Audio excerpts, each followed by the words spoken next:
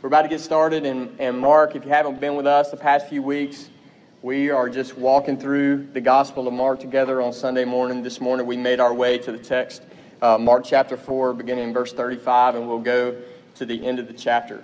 We're going to read that together as we start out. And I just want to encourage you to remember a few things as we read God's Word together today, that this is the Word of God. First and foremost, this is the Word of God. So I ask you this morning, do you believe that God can speak to you from this text, from this passage of Scripture? Do you believe that He can speak to you personally? Do you believe that He can speak to us corporately? Do you believe that God's Word is powerful? Do you believe that today? And I would just encourage you to remind yourself in a fresh way. Cry out to God. If He does not bear witness to His Word today, we waste our time. This is why we gather. We gather to hear from God, to worship God. And so I just encourage you to just put all your trust and your hope in the living God, using His Word to speak to us. He's been faithfully doing this for 2,000 years at least. Okay, this is how He leads His church. So let's read Mark chapter 4. We'll start in verse 35, and we're going to read to the end of the chapter together. I remind you that this is the Word of God. Read this with me. Verse 35. On that day when evening had come, He said to them, "Let us go across to the other side." And leaving the crowd, they took Him with them in the boat, just as He was, and other boats were with Him. And a great windstorm arose, and the waves were breaking into the boat, so that the boat was already filling. And He was in the stern, asleep on a cushion. And they awoke Him and said to Him, "Teacher, do you not care that we are perishing?" And He awoke and rebuked the wind and said to the sea, "Peace, be still." And the wind ceased, and there was a great calm. And He said to them, "Why are you so afraid? Have you still no faith?" And they were filled with great fear and said to one another, "Who then is this, that even the wind and the waves obey Him?" This is the Word of God. Let's pray together before we get started. Father, we gather together in Your name, and we just plead for mercy today, Lord, that You would come and that You would graciously meet with us. God, we thank You so much that You are a God who's revealed Himself, and we have these words, Lord. You didn't have to give us Your words, but You revealed Yourself to us in this book, and we just proclaim it back to You that all Scripture is Your breath, Lord. And we want to hear it, hot breath from Your mouth, Lord. We want to hear from You. We want to know You. And we want to know You, Lord Jesus, in all Your glory and all Your majesty. And we ask, Lord, that by Your Holy Spirit You bear witness to Your word today. Help us to feel the weight of Your majesty, Lord Jesus. Help us to feel the weight of Your word. Lord, turn our eyes off of the things of this world and help us to behold You, Lord Jesus, in all Your glory and all Your splendor. Turn our eyes toward You this morning, Lord. We pray, God, we ask for Your help. God, I ask for Your help, Lord, as I teach Your word. God, I pray that You would help me to teach it accurately, faithfully, Lord.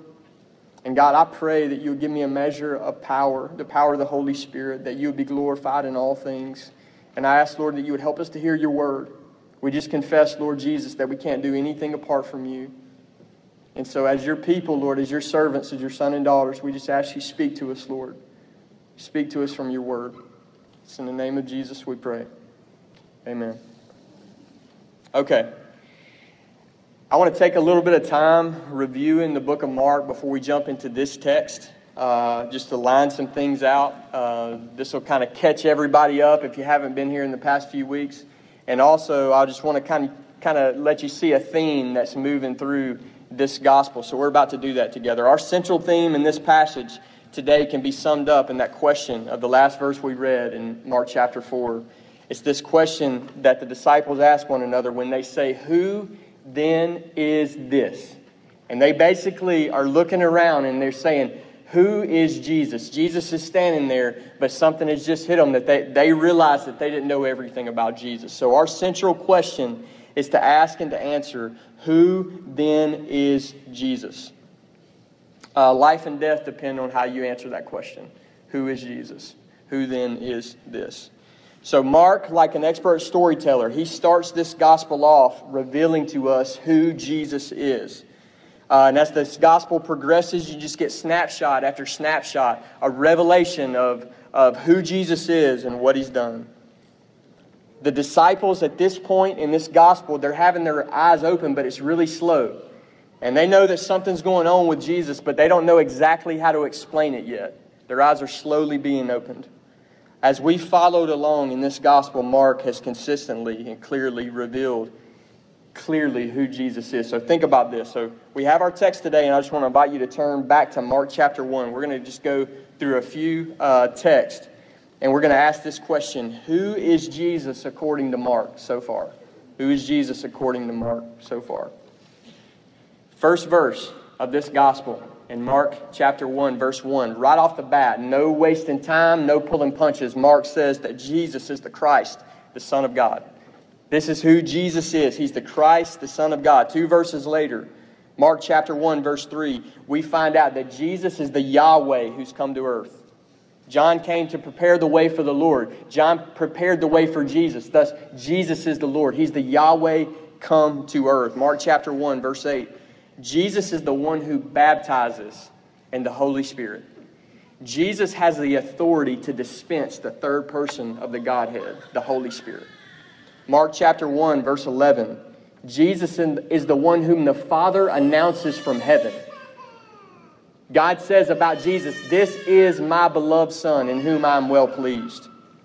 Mark chapter 1, verse 25. Jesus commands demons, and demons must obey Jesus. Mark chapter 1, verse 41. Jesus demonstrates His authority over leprosy. He heals a leper with a word. Okay? Mark chapter 2, verse 5 starts to get real interesting when Jesus announces to this paralytic man and He says, "Your sins are forgiven."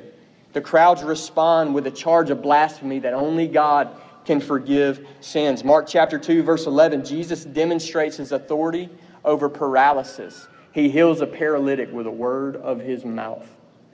In Mark chapter 2, verse 28, Jesus announces Himself as the Lord of the Sabbath. He basically says that He is the master of God's holy day. And He announces Himself to be the end of the Sabbath, the fulfillment of the Sabbath. In Mark chapter 3, verse 27, Jesus announces that He is the one who has come to chain up Satan like a lapdog and plunder his possessions. This is Jesus. Okay?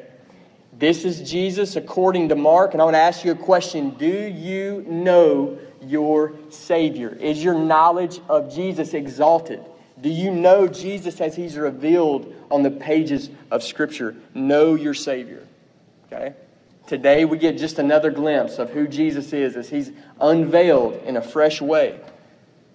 The past couple of weeks we've been looking at the parables of Jesus in Mark chapter 4. And in verse 35, our text today, Mark switches from parables and we're about to enter into a section of miracles. And that'll take us all the way to the end of chapter 5. Today is the first of 4 miracles that we're about to cover in the next few weeks. Today we see Jesus do something very unique. Today we see Jesus, a lot of people call this a nature miracle. Okay? We're about to see Jesus do something very unique, and He's going to demonstrate His authority over creation. This miracle reveals the power of Jesus in a very unique way. This miracle strikes the mind. It'll hurt the brain. Okay? Because this miracle confronts a rationalistic, scientific worldview. Okay? So here's what I'm going to tell you on the front end. The infallible Word of God really does teach that Jesus Christ stopped a hurricane with 3 words from His mouth. This is not a fairy tale. This really happened. Okay? And this slams right up against a rationalistic, scientific worldview. The Jesus of the Scriptures is supernatural. Okay? So beware of rationalism before we even get started today. Let's begin with our text in verse 35. Verse 35 says this, "On that day, when the evening had come, He said to them, 'Let us go across to the other side.'" Mark references that day, and in Mark chapter 4, you have a record of a one long day in the life of Jesus. Starting in verse 1, he's teaching great crowds, and he teaches them in parables all day long. And as that day closes, you have a reference to evening coming. And this day closes, Jesus announces to his disciples that they're about to go to the other side. At this point, they're at the western shore of the Sea of Galilee, and Jesus wants to take it to the eastern shore. I'll give you just a few reasons to think about why Jesus wanted to take this group of men to the other side. Okay, just 3. First reason, Jesus is in obvious need of rest. He's been ministering all day long, and in the mind of Jesus, this would be a good opportunity to get some sleep while they journey to the other side. You're going to see that play out in just a moment. Second reason, Mark chapter 1, verse 38, Jesus says that he came out for a mission, for a purpose, that he must preach the gospel in other towns. Okay? And so the second reason why Jesus desires to go to the other side is very simple. He desires to bring the gospel of the kingdom to the other side where it has not reached yet. And you'll see this next week as Ryan dives into this text. The other side, the eastern shore of the Sea of Galilee, is far more pagan than the western shore. One commentator called it a realm where pig farming is tolerated and demons gather in masses. These people needed the gospel, and Jesus desired to take it to them. This was a dark region. Third reason, last reason.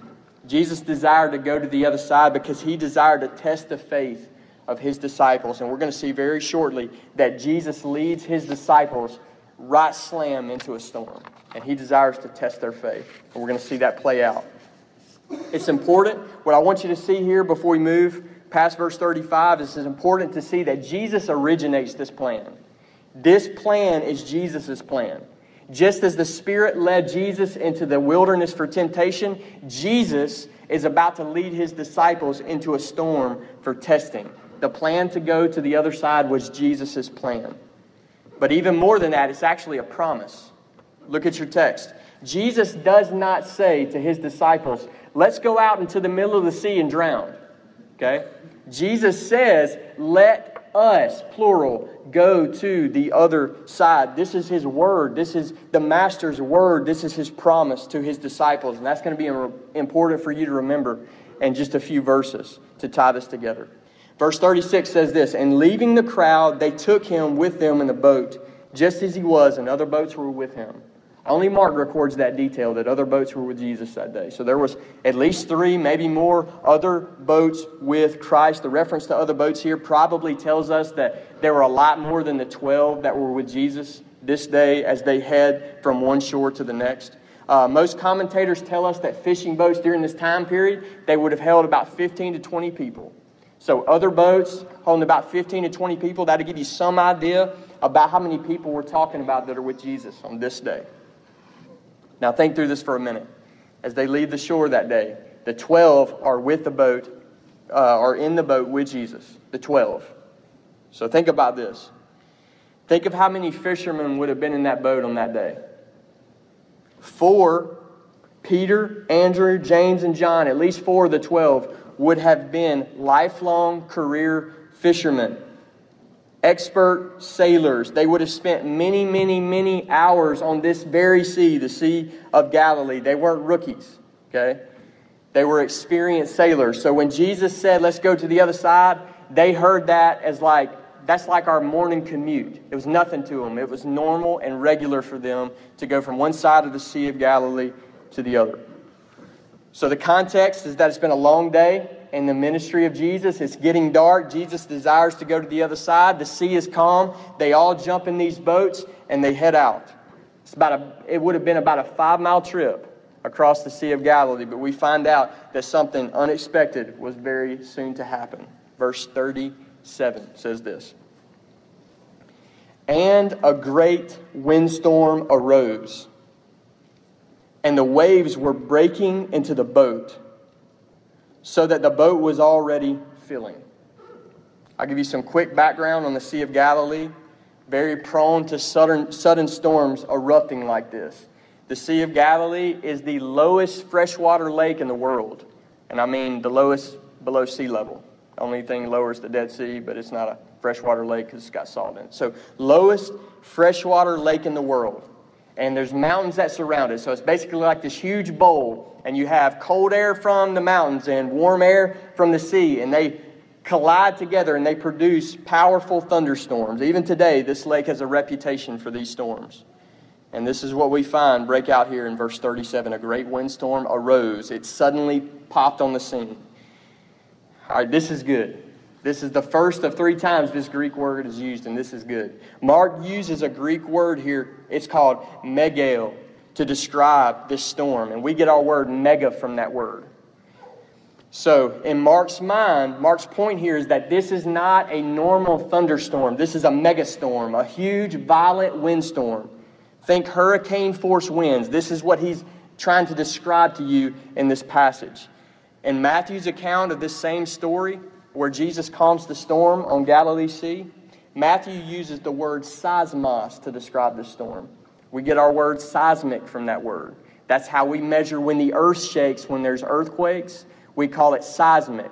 Okay? So we're supposed to get this vivid description in God's word of the strength of this storm. This is a powerful, furious, violent, hard-hitting, earth-moving thunderstorm. A megastorm. So we have a description here that the wind blew so hard that night that the waves grew so tall that they began to break into the side of the boat that Jesus and the disciples are in. So I want you to try to go there in your mind. Try to picture yourself here. Can you imagine the fear of the disciples in that moment? It's pitch black dark, and a thunderstorm just unleashes, a powerful, furious thunderstorm unleashes on this lake that you're on. The waves start crashing in, and the boat that you're in starts to fill up with water. Your feet get wet, and you're thinking in your mind, I'm done. I'm about to be done. Can you imagine the fear? Pitch black dark, except when lightning lights up the sky. The wind is blowing so hard that it sounds like a freight train. And the waves as they're crashing in the sea sounds like Niagara Falls. And then the boat starts to fill with water.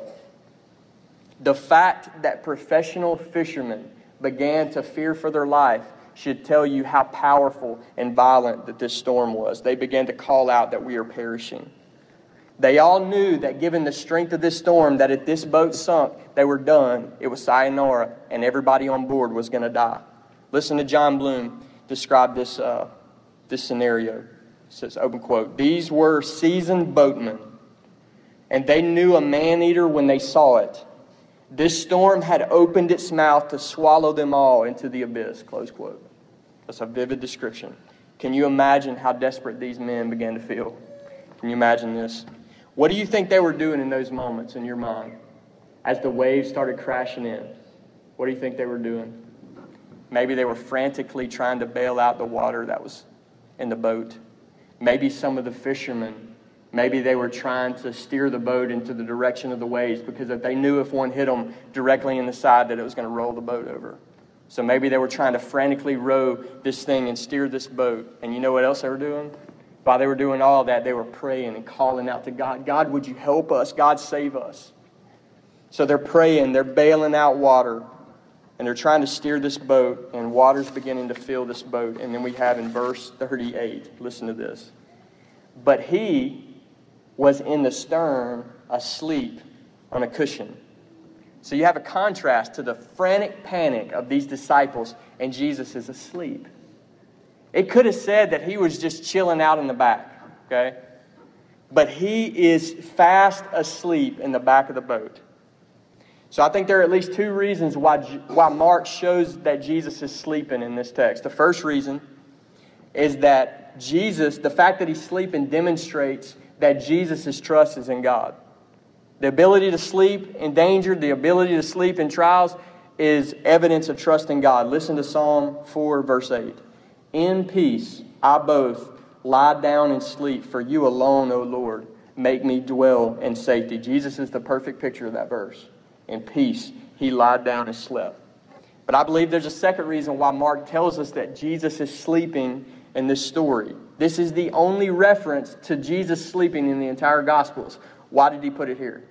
Why do we have this reference here? Why not any other day in the life of Jesus?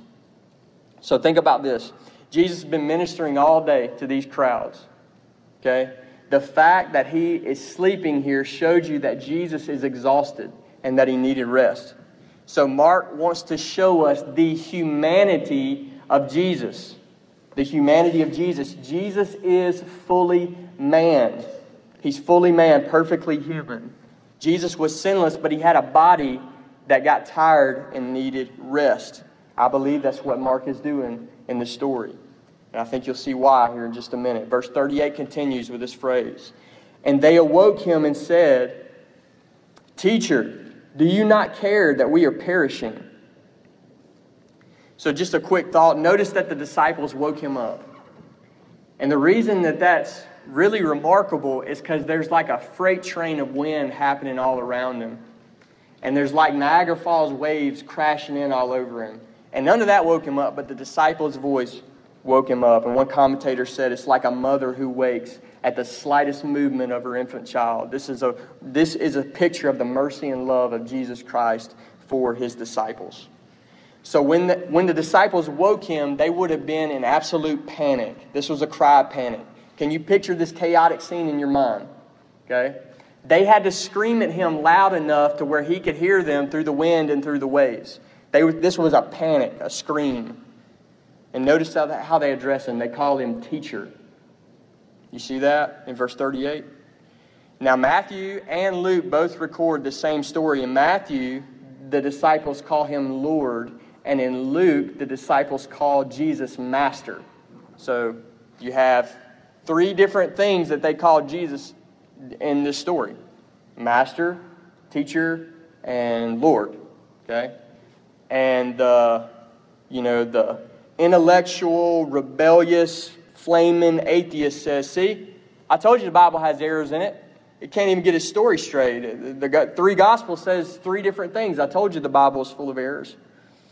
But this is nonsense. Listen to the context of this story. This is a thunderstorm. They're about to die. There's at least 12 of them in this boat, and they're screaming to Jesus. And one screams teacher, and one screams Lord, and one screams master. And then they do it all over again. This was not an order that they said, Peter, you go wake him up and make sure you get the wording right. They're screaming for their lives to Jesus. Okay? Notice that they actually rebuked Jesus in verse 38. They basically said, Jesus, we're dying and you don't even care. Listen to R.C. Sproul here. I love this quote. He says, how typical of the creature to rebuke the Creator. How typical of the servant to sass-mouth the master. I like that. So the disciples were clearly out of line in verse 38. They were rebuking Jesus in their panic. And Sinclair Ferguson writes this. They charged Jesus with, Jesus, you don't even care. Sinclair Ferguson says, this is the cruelest thing that they could have said about Jesus, that he didn't care. Ferguson says, the very reason that Jesus is in the boat is because he cares. The very reason that Jesus is in the world is because he cares. And the very reason that Jesus was on his way to the cross was because he cares. This is a cruel question by the disciples, and they were out of place here. So just before we move on, have you ever wondered in your life why they woke him up? Why did they wake Jesus up that was asleep in the back of the boat? They did not expect him to do what he was about to do. That's not why they woke him up. So why did they wake him up? I think that they had seen Jesus do unusual miracles. They had seen Jesus do miraculous healings, and they knew that Jesus had a close relationship with God the Father. They heard God the Father's voice come down from heaven. That's the one that pleases me. And I believe that they knew that Jesus had an inroad with God, and I believe that they were waking Jesus up to pray for them, to ask God to save them from the storm. But they were not expecting Jesus to do what he was about to do. Listen to verse 39. It says this, and he awoke and rebuked the wind and said to the sea, peace, be still. When is the last time that you yelled at a thunderstorm? That happened lately? Is this weird? Is this strange to you that Jesus does this? Jesus speaks to a hurricane like a parent speaks to a child who's out of line, and he chastises a thunderstorm, a powerful hurricane-force thunderstorm. Here's a quick thought. The word rebuke that's used in this verse is also used in Mark chapter 1, verse 25 as Jesus rebukes a demon. Okay, the same word here. For this reason, many scholars see a veiled reference to Satan in the storm that Jesus rebukes. Now, Satan has no authority in the natural world except as God permits and grants him. If he had complete authority in the natural world, there would be massive traffic pileups every single day on the interstate, massive death every single day. He does not have that. But he does have authority in nature as God permits him to, just like you see in Job chapter 1, as a great windstorm. Satan stirred up a great windstorm and took Job's children. Okay? This could possibly be an example of nature being used as an agent of Satan at God's permission. And if this is true, then this would be Satan trying to prevent Christ from preaching the gospel, from advancing the gospel to the other side. But even more so, it will be an attempt by Satan to try to kill the seed, to try to kill the Christ and his disciples. Perhaps this is why Jesus addresses this storm like a person. The fact that they immediately encounter a demonized man when they show up on the other side, a man with a legion of demons, gives another strong piece of evidence that Satan is behind this storm. So you can test that for yourself, but nevertheless, Jesus does rebuke this storm. He doesn't just speak to it, he chastises it, he rebukes it. So notice what he says to the storm. Jesus speaks two Greek verbs to this megastorm. The first verb is in the present tense, and the second verb is in the perfect tense. And this first verb required an immediate action of the storm, and the second verb required an ongoing action. And that's a long way to say this, that Jesus basically said, be quiet and stay quiet.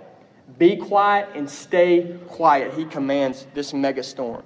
Imagine being the disciples that night. How terrified would you have been at this storm? And then picture Jesus standing up and looking out on this raging storm and saying, be quiet and stay quiet. And Mark is very clear as to what happens next in verse 39. And here we go. The wind ceased, and there was a great calm. Many commentators point out that this was a double miracle. Apparently, when storms break out on a large lake and they stop, the waves from those storms continue to roll for hours and hours after that storm stops. But Jesus does a double miracle. He stops the wind and immediately stops the waves by his authoritative word. No incantations. He doesn't pray to God to do this. He doesn't do this in the name of God. No theatrics, no playing around. He just opens his mouth and speaks the authoritative word. Immediately, creation recognizes the voice of the Creator. Immediately, the elements remember that this is the Master. And this is a time for us to pause and bow down and worship Christ. This is a revelation to us of the power of Jesus. And this should blow our minds. It gets even better. Mark uses, remember that word I told you about, mega. Mark uses a vivid word here to describe the response of nature. It was not just a calm. It was a great calm. It was a mega calm. It was not a normal calm. So this should draw a vivid description in your mind that day on the Sea of Galilee, there was a raging megastorm and the Savior spoke, be quiet and stay quiet, and there was a mega calm. So in your mind, you need to think that sea became a piece of glass. Okay? And I believe that from this description, from the Gospels, that the disciples in that moment could have looked over the side of the boat and saw their reflection in the water. It was not just a calm, it was a mega calm. So the mega storm instantly became a mega calm. As sudden as it came, it was gone. This is the power that Jesus displays on this night in front of his disciples. The storm had immense power, but Jesus had infinitely more power. So imagine the disciples as they're processing this information. This is not human power. This power that Jesus demonstrated was meant to convey a message about Jesus. In verse 38, Mark has already shown us a picture of the humanity of Christ, but one verse later, this is the only time this happens in the Scriptures. One verse, he's a human. Next verse, he's God in the flesh. Humanity and divinity of Jesus. Boom, boom. One verse sandwiched together. And you see this here. And I believe that Mark intentionally is holding these truths side by side to reveal to us the nature of Jesus Christ. Jesus is fully God and Jesus is fully man. Jesus is the God-man. I know you've heard that many times. He's the God-man. Fully God and fully man. This sleeping human Jesus is also mighty God in the flesh who calms the storm. He's the God-man. Verse 40 says this, "And he said to them, 'Why are you so afraid? Have you still no faith?'" Now, if we'd be honest, we would probably, in our minds, we would probably think it's appropriate that the disciples were afraid and fearful that they were, in their minds, that they were about to drown. And that's how we would think about it. But Jesus does not think about it like this. Because Jesus, when he's done rebuking the storm, he delivers a word of correction to his disciples about fear and unbelief. So catch this. Jesus expected the disciples to endure the storm with peace and trust, not with panic and unbelief. He expected that of them. That rebuke makes no sense unless he expected that of them. So remember that Jesus had already given them his word, that we're going to the other side. We, plural, are going to the other side. Imagine Jesus looking at these disciples that night and basically saying, "Why didn't you trust me? I told you where we were going. Why did you not trust me? And why would you ever doubt my care for you?" Can you imagine that conversation? We see Jesus had the power to calm this storm at any moment, but he intended to test the disciples' faith. And by and large, for the most part, the disciples failed this test, though they took a lesson that they would remember for the rest of their lives. The disciples failed by focusing more on the storm than on Christ. More on the storm than the word of Jesus, more on the storm than the character of Jesus. He told them they were going to the other side, and they questioned his love and his care for him. This is a great warning for us. Okay? When is the last time that you were reminded by the Holy Spirit that unbelief and fear in your life is offensive to Jesus? When's the last time you had a reminder of that? I pray that God would wake us up to this truth today. May this passage cause you to fix your mind, not on your problems, but on Jesus Christ, the one with all authority. You need to be reminded that fear and unbelief are offensive to the Savior. He corrects his disciples for this. Listen to the Spurgeon quote. He says, "Our unbelief seldom deserves to be reasoned with. Our fears are often intensely silly. We look back on them in shame that we have been so foolish, and our Lord corrected their unbelief because it was unreasonable." So looking at this story, it made no sense to be fearful when you're in the boat with the one who can stop the hurricane with the word of his mouth. Their fear was unreasonable. Listen to verse 41. "And they were filled with great fear." They were filled with great fear. This is awesome. In case you have any doubts what your response would have been like that night if you were in the boat, Mark tells us now that the disciples were filled with great fear. This is the same word as before. Mega fear. Mega storm, mega calm, mega fear. Last time this word is used in this passage. The disciples were an emotional roller coaster that night. And I want you to see this. Make sure you catch this. It's very important for you to understand this passage. They were more afraid after the storm calmed than they were during the storm. Verse 40 shows us that the disciples were afraid of drowning in the storm, but verse 41 shows us that mega fear struck their hearts as the power of Christ was unveiled to them. The storm produced fear, but Christ produces mega fear. What made them so afraid? Think about this. The storm immediately responded to Jesus' word. I like this Danny Aiken quote. He says, "Any way you slice it, if you stop a hurricane with a word, you're God." It's just simple to the point. I like that. So think about this. If you're these disciples and you see this go down, remember that these men were Jews. They grew up with a worldview that was saturated by the Old Testament. These men knew that only God had the power to do what they just saw Jesus do. The Old Testament reveals that only God has control over the elements. So imagine that you were them, these Jewish disciples with Jesus, and you had a couple of these Old Testament verses banging around in your mind, and then you saw what we just read about. Imagine you had a couple of these verses in your mind. Psalm 77, verse 16. When the waters saw you, O God, when the waters saw you, they were afraid, and indeed the deep trembled. Psalm 89, verses 8 and 9 says, O Lord God of hosts, who is mighty as you are, O Lord?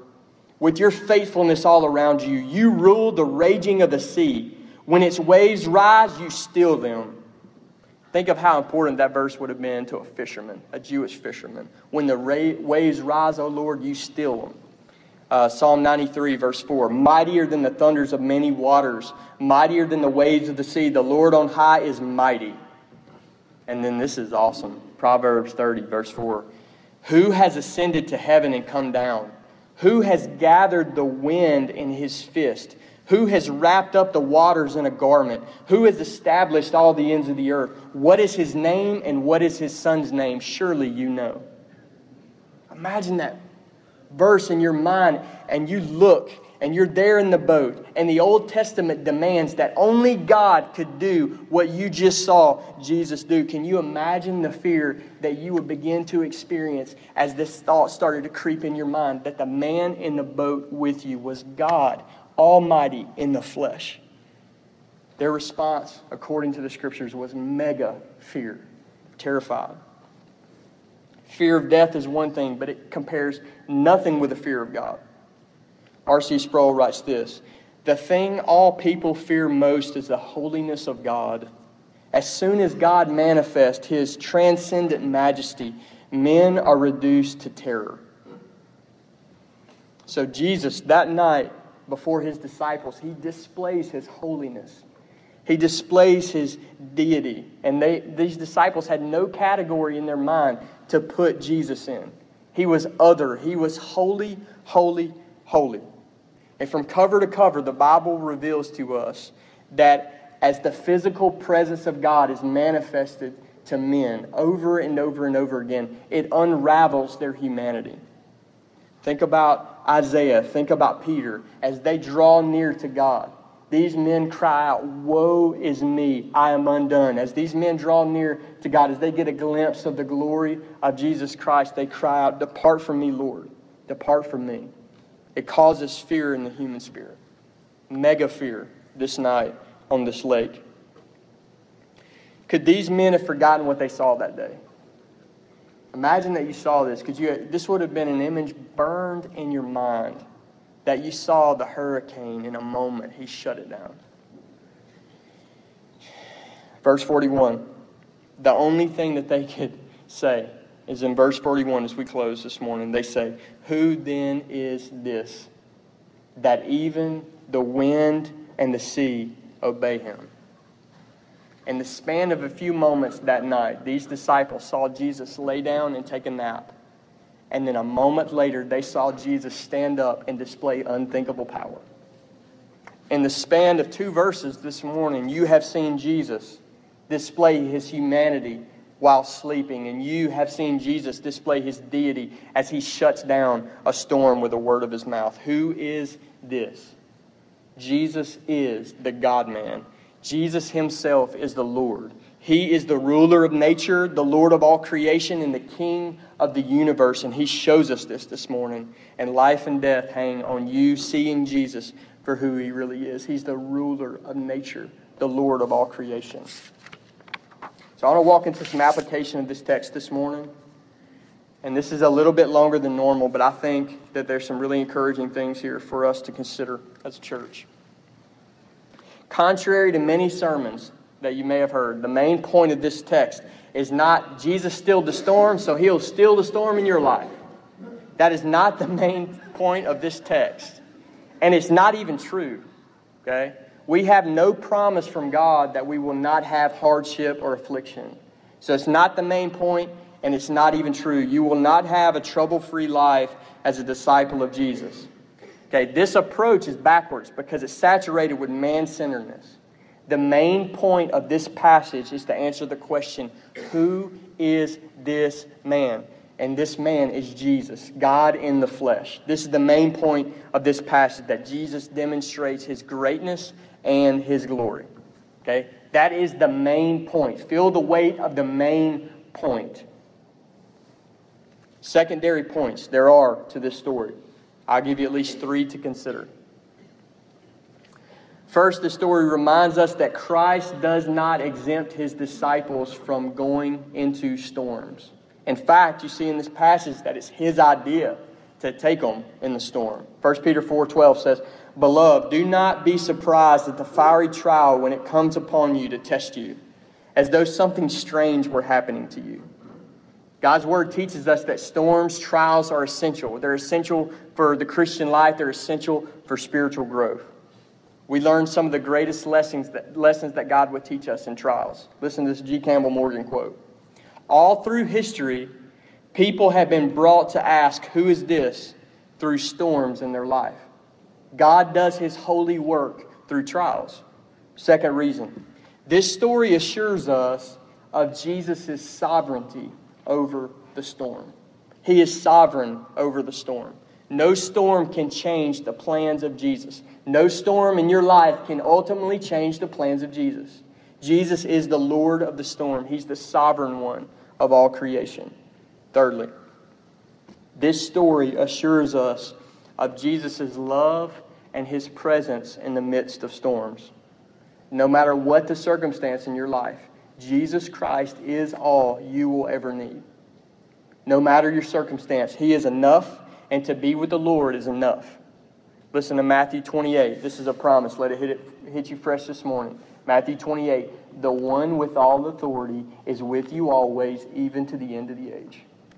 He's in the boat with us. The one with all authority is with us always, even into eternity. He's with us. This story also demands a response from the listener. How do we respond to this text this morning? It demands the response that we worship Jesus as the Lord of glory.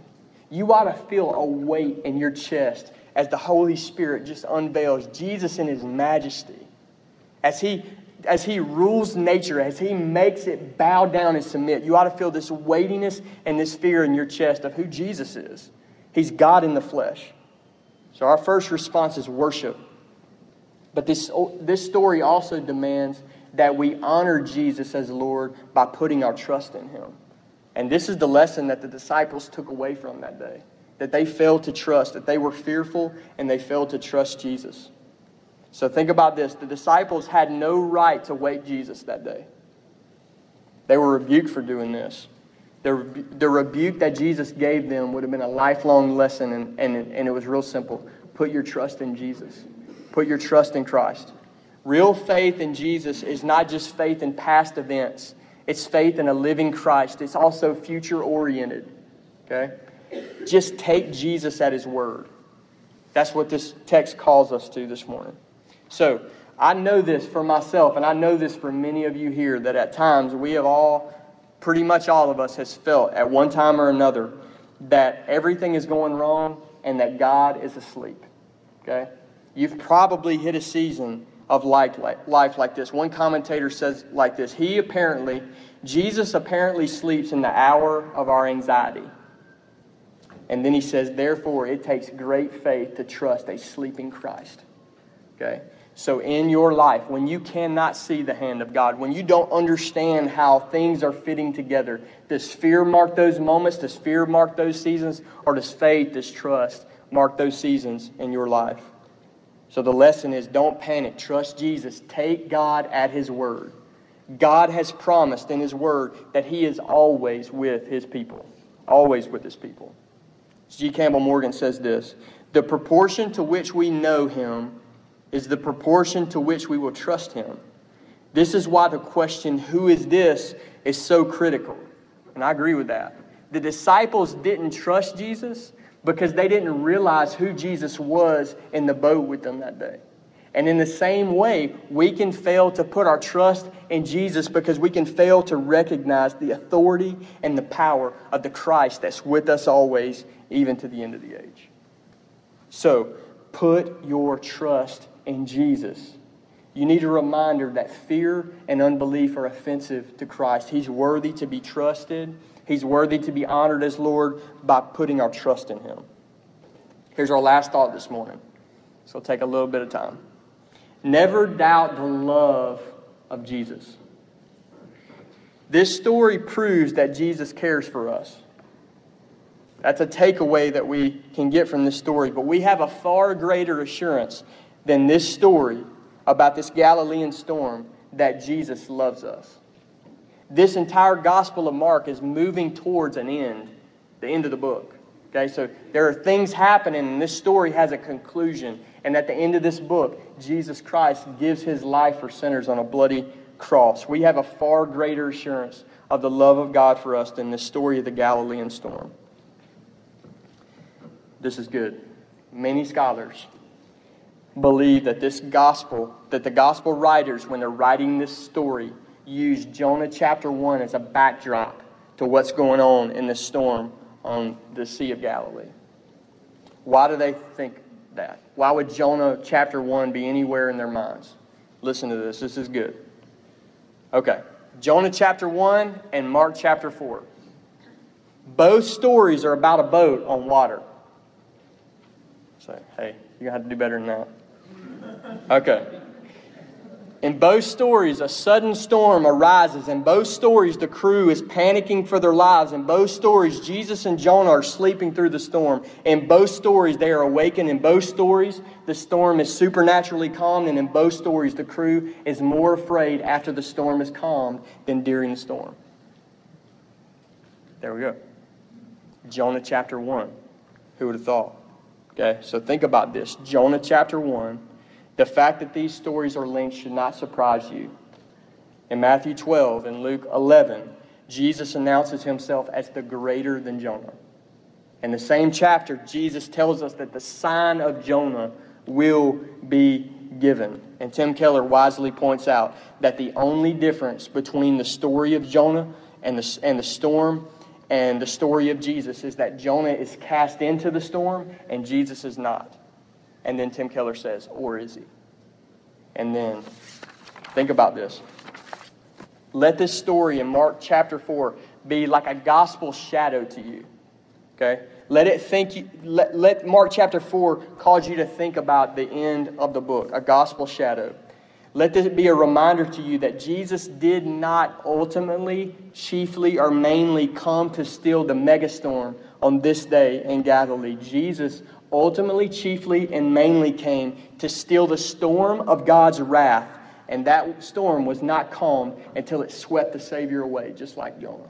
He's the true and better Jonah. Tim Keller says Jesus is the true and better Jonah who was cast out into the storm so that we could be brought in. He's the true and better Jonah. In our text today, Jesus shuts down a megastorm with a word. Think of what He could have done at the cross. At any moment, He could have removed Himself from the cross and demolished and destroyed sinful humanity. Do you understand that? But He didn't. He voluntarily lays down His life. He voluntarily gives Himself up for sinners. Behold the great love of Jesus Christ. He's the true and better Jonah. Here's the final quote. Unless we are anchored in His love, when the storms come, we will doubt His love. If the sight of Jesus bowing His head into the ultimate storm is burned in your soul, you will never say to God, God, you don't care about me. If Jesus didn't abandon you in the ultimate storm, He will certainly not abandon you in the smaller storms. And let us remember that someday He will come again and steal all storms for eternity. Behold Jesus, the Lord of the storm. And I say amen to that. May these truths about Jesus bring peace deep into your soul as you pass through every storm in your life. He is with us always, even to the end of the age, and He has all authority. I'm going to read one passage as we close, and I think this text in Psalm 107 just sums this up really well for us. So I'm going to read that, and I'm going to pray for us. Psalm 107, verse 25 through verse 32. Listen to the parallels here. He commanded and raised the stormy wind, which lifted up the waves of the sea. They mounted up to heaven. They went down to the depths. Their courage melted away in the evil plight. They reeled and staggered like drunken men and were at their wits' end. Then they cried to the Lord in their trouble, and He delivered them from their distress. He made the storm be still, and the waves of the sea were hushed. Then they were glad that the waters were quiet, and He brought them to their desired haven. Let them thank the Lord for His steadfast love, for His wonderful works to the children of man. Let them extol Him in the congregation of the peoples, and praise Him in the assembly of the elders. Praise God. Let's pray. Lord, we come to you today, God, and we just want to ask you again, Lord, that you would use your word in our lives to bring about Christ-likeness, to bring about all the holy affections that we ought to have for you, Lord. We pray, God, that you would use this text today and this word, Lord, as a seed that would produce godliness in our lives. Make us more like Jesus.